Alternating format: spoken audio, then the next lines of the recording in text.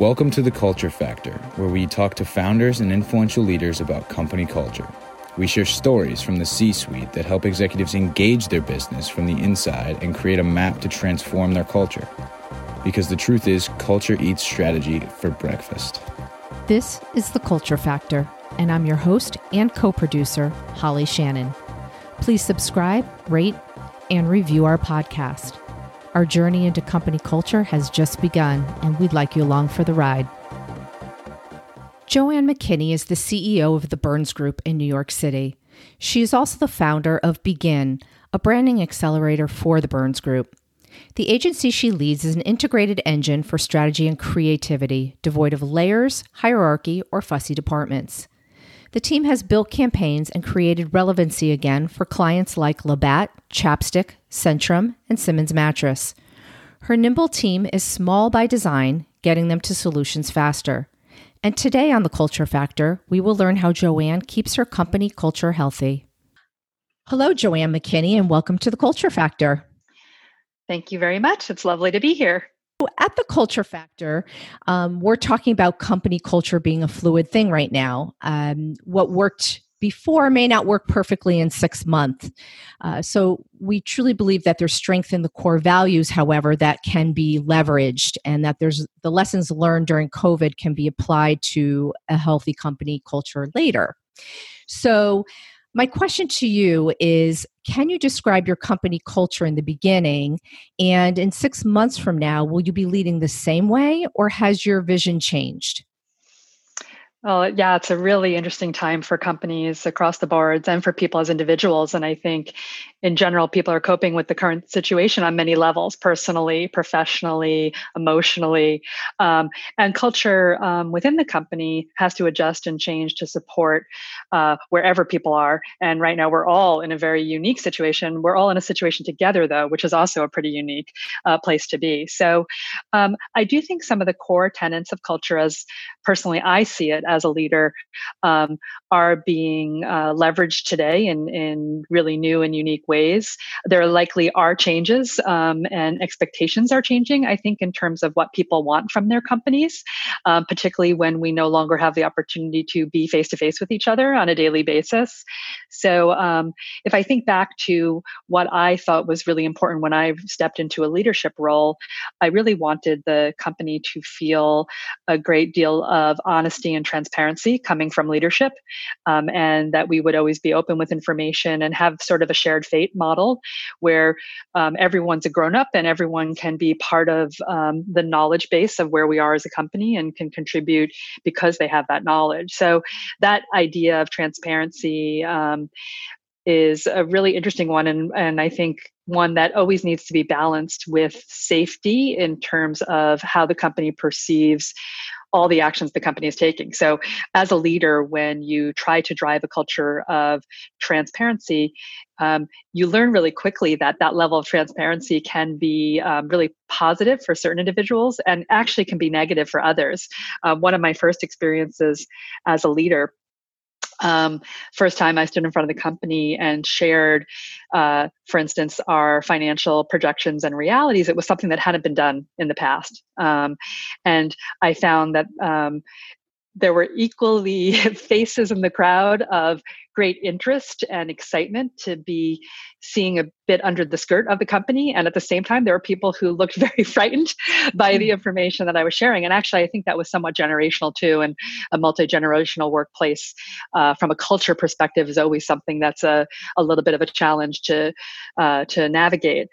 So I think in general, as we look to build a culture around transparency, how do we do that in the same time while keeping people's focus balanced, making them feel safe within the organization, making sure they're not being highly reactive to the information that leaders need to react to. So it's always a really fine balance.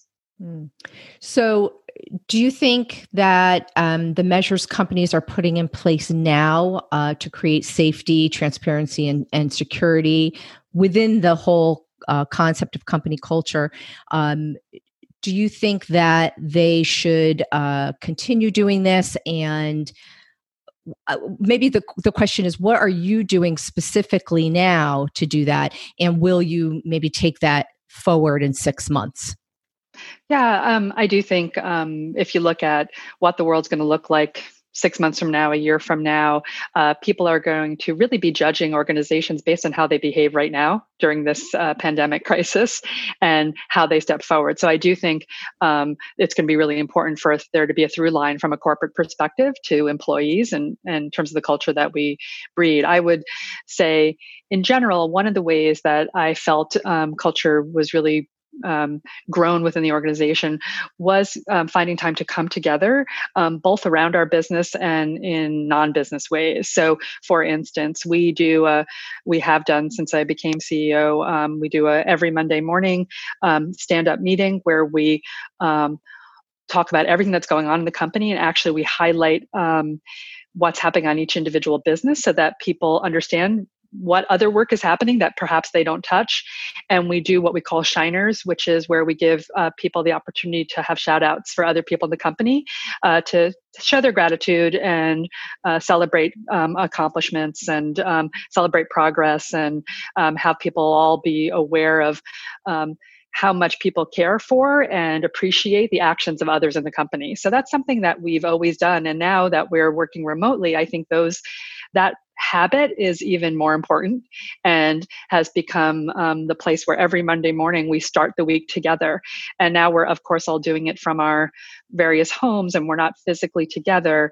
But the fact that we had those muscles trained to interact with each other in that way, I think has been really useful.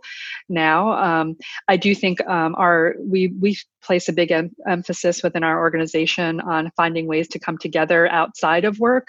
That's been a little more challenging right now because we do things what we call family lunch, and we've tried to do a few of those on Zoom where people can just bring their lunch and do this together. It's obviously not as fun or effective as it is when we're having a chance to really be social together. So I think what we're doing outside of that is becoming even more important because of the lack of that more downtime together. That's great. One of the things that we talk about often at the Culture Factor is impact stories. It's really important that when there are emerging leaders within a company, that we take these stories and that we share them with one another. And if we can even document them, that's even better, because there's a lot of people in the company that are always working towards making the customer happy or refining the product that you have. And they're working with different departments and different people to create that magic, right? To streamline that product, reduce costs, make a win-win for the customer type of thing. So it's really great that you're sharing stories and doing that shout out to each other when you have those meetings, because it's important to recognize what people are doing and, more importantly, to show that they are really following the mission of the company, right? That they're being creative, especially in a creative company like yourself. So do you also find that you have, we had talked earlier about some check-ins and other things that you did more one-on-one. Yeah. Have you found that to be as beneficial as the group? Yes. So I would say I've tried to do one-on-one meetings with everyone in the company at least every 6 months, giving people a chance to share their own feedback on how it's going for them, whether their long-term needs are being met by the company, if they have feedback for management. I often find in a group situation, there's typically a handful of people who feel really comfortable contributing and being open, but there's a whole lot of people who aren't. So the one-on-ones really give a chance for everyone's voice to be heard. I will say, having just done these one-on-ones again last week, I found it was super useful. First of all, I was able to reach out and have both a personal conversation about how people are doing, but also hear any of their professional concerns. And I was able to answer some of their questions that perhaps they weren't as comfortable asking for the group.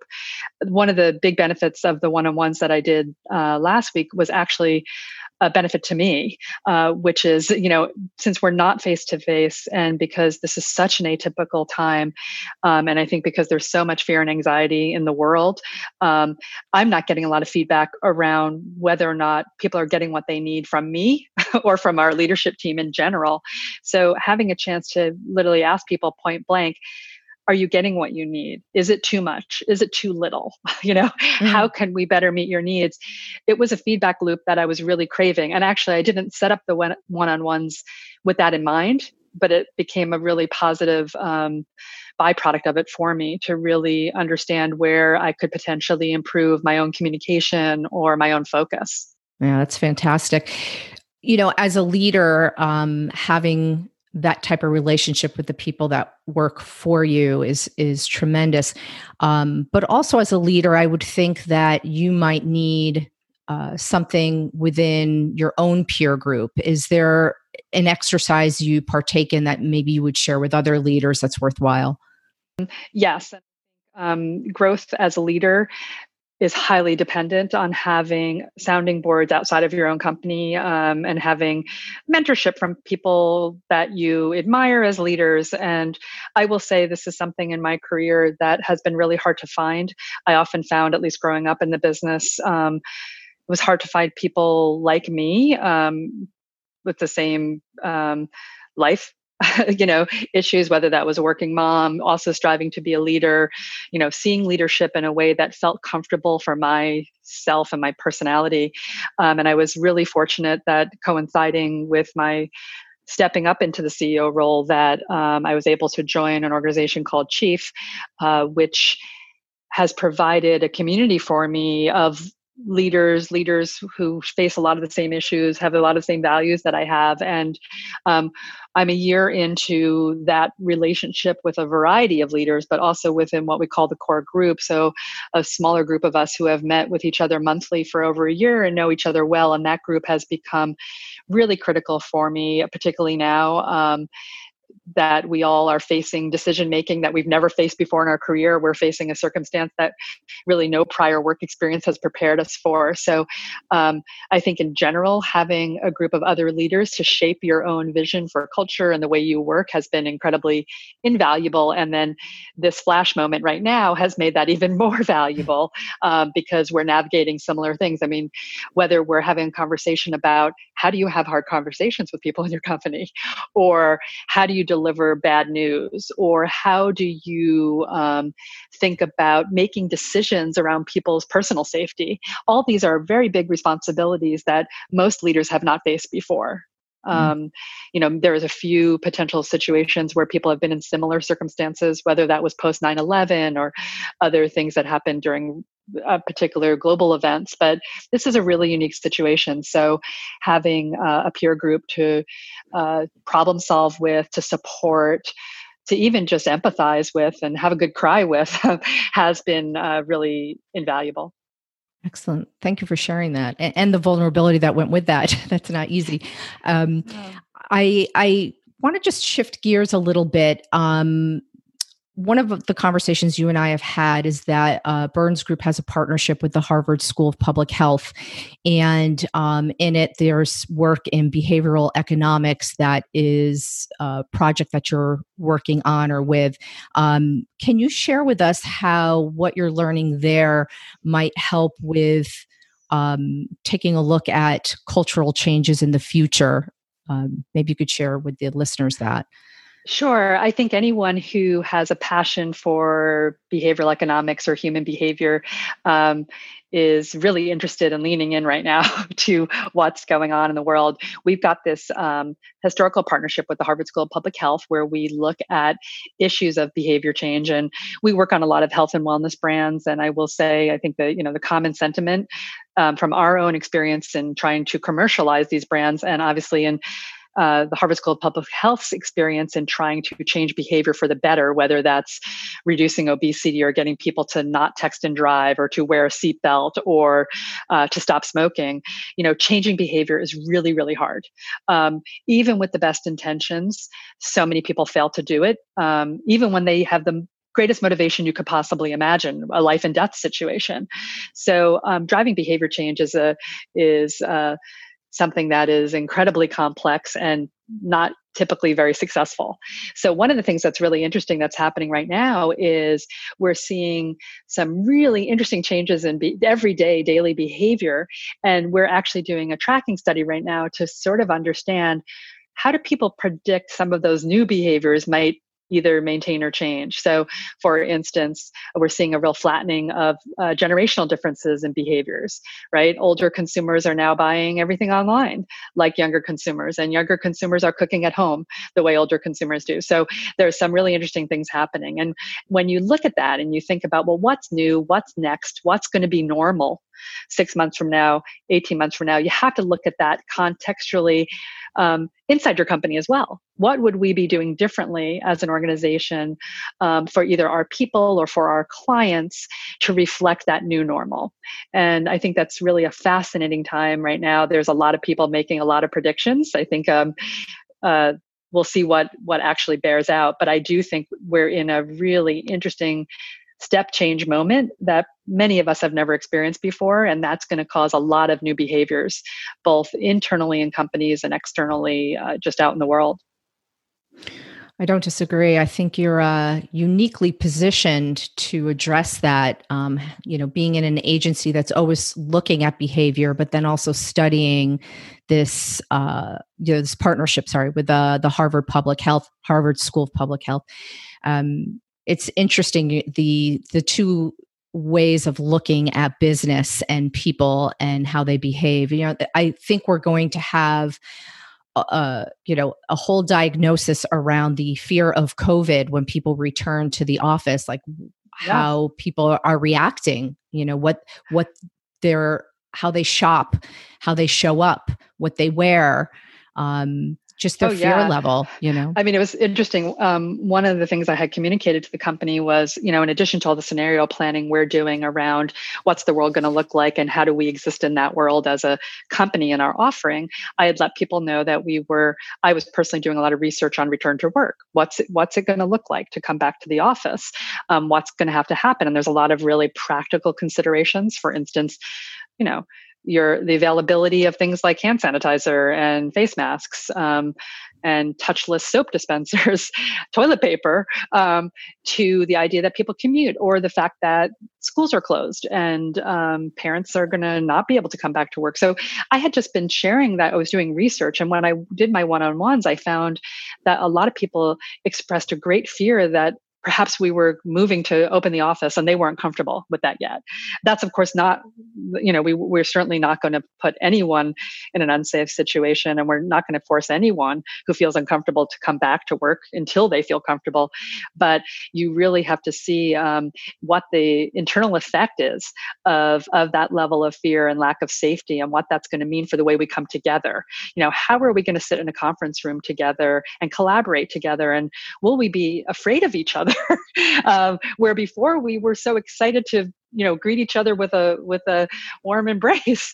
So there's a lot that's going to change in terms of our culture. And when I look at the core values that we have articulated for our company, things like creativity and bravery and camaraderie and a growth mindset, all of these things are going to be tested in brand new ways. All of them. I agree. I am confident that people will want to gather together again, and the warm embrace will be in our future again, and high fives and things like that. They may look a little different initially, but I do believe we're going to come back to that. History has shown that. I mean, we've been through the Spanish flu and Zika and SARS and all sorts of things, and we were hugging after that and gathering for festivals and joining in offices again. I'm confident. On that note, I want to end in confidence. Yeah, absolutely. I do think though, like as leaders, when you think about how do you set policy within your company that creates a culture of community and one that people feel that they want to be a part of, we just have these new interesting things to think about in the context of that. Suddenly, if you were putting your values on pen to paper to articulate your values, would you add safety to that in terms of providing a safe and comfortable place for people to come together and be creative? So it's just a new dimension that we have to all think about.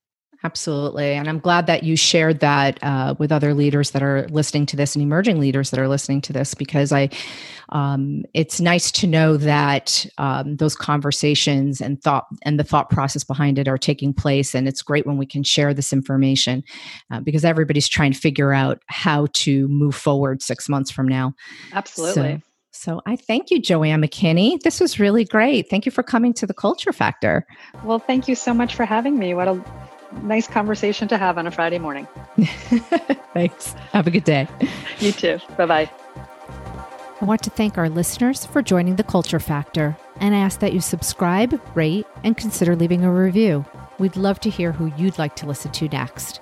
And a thank you to our sponsor, Company Tribes. They have an app and a virtual experience to help keep your tribe together during difficult times like now and business as usual. How strong is your company culture?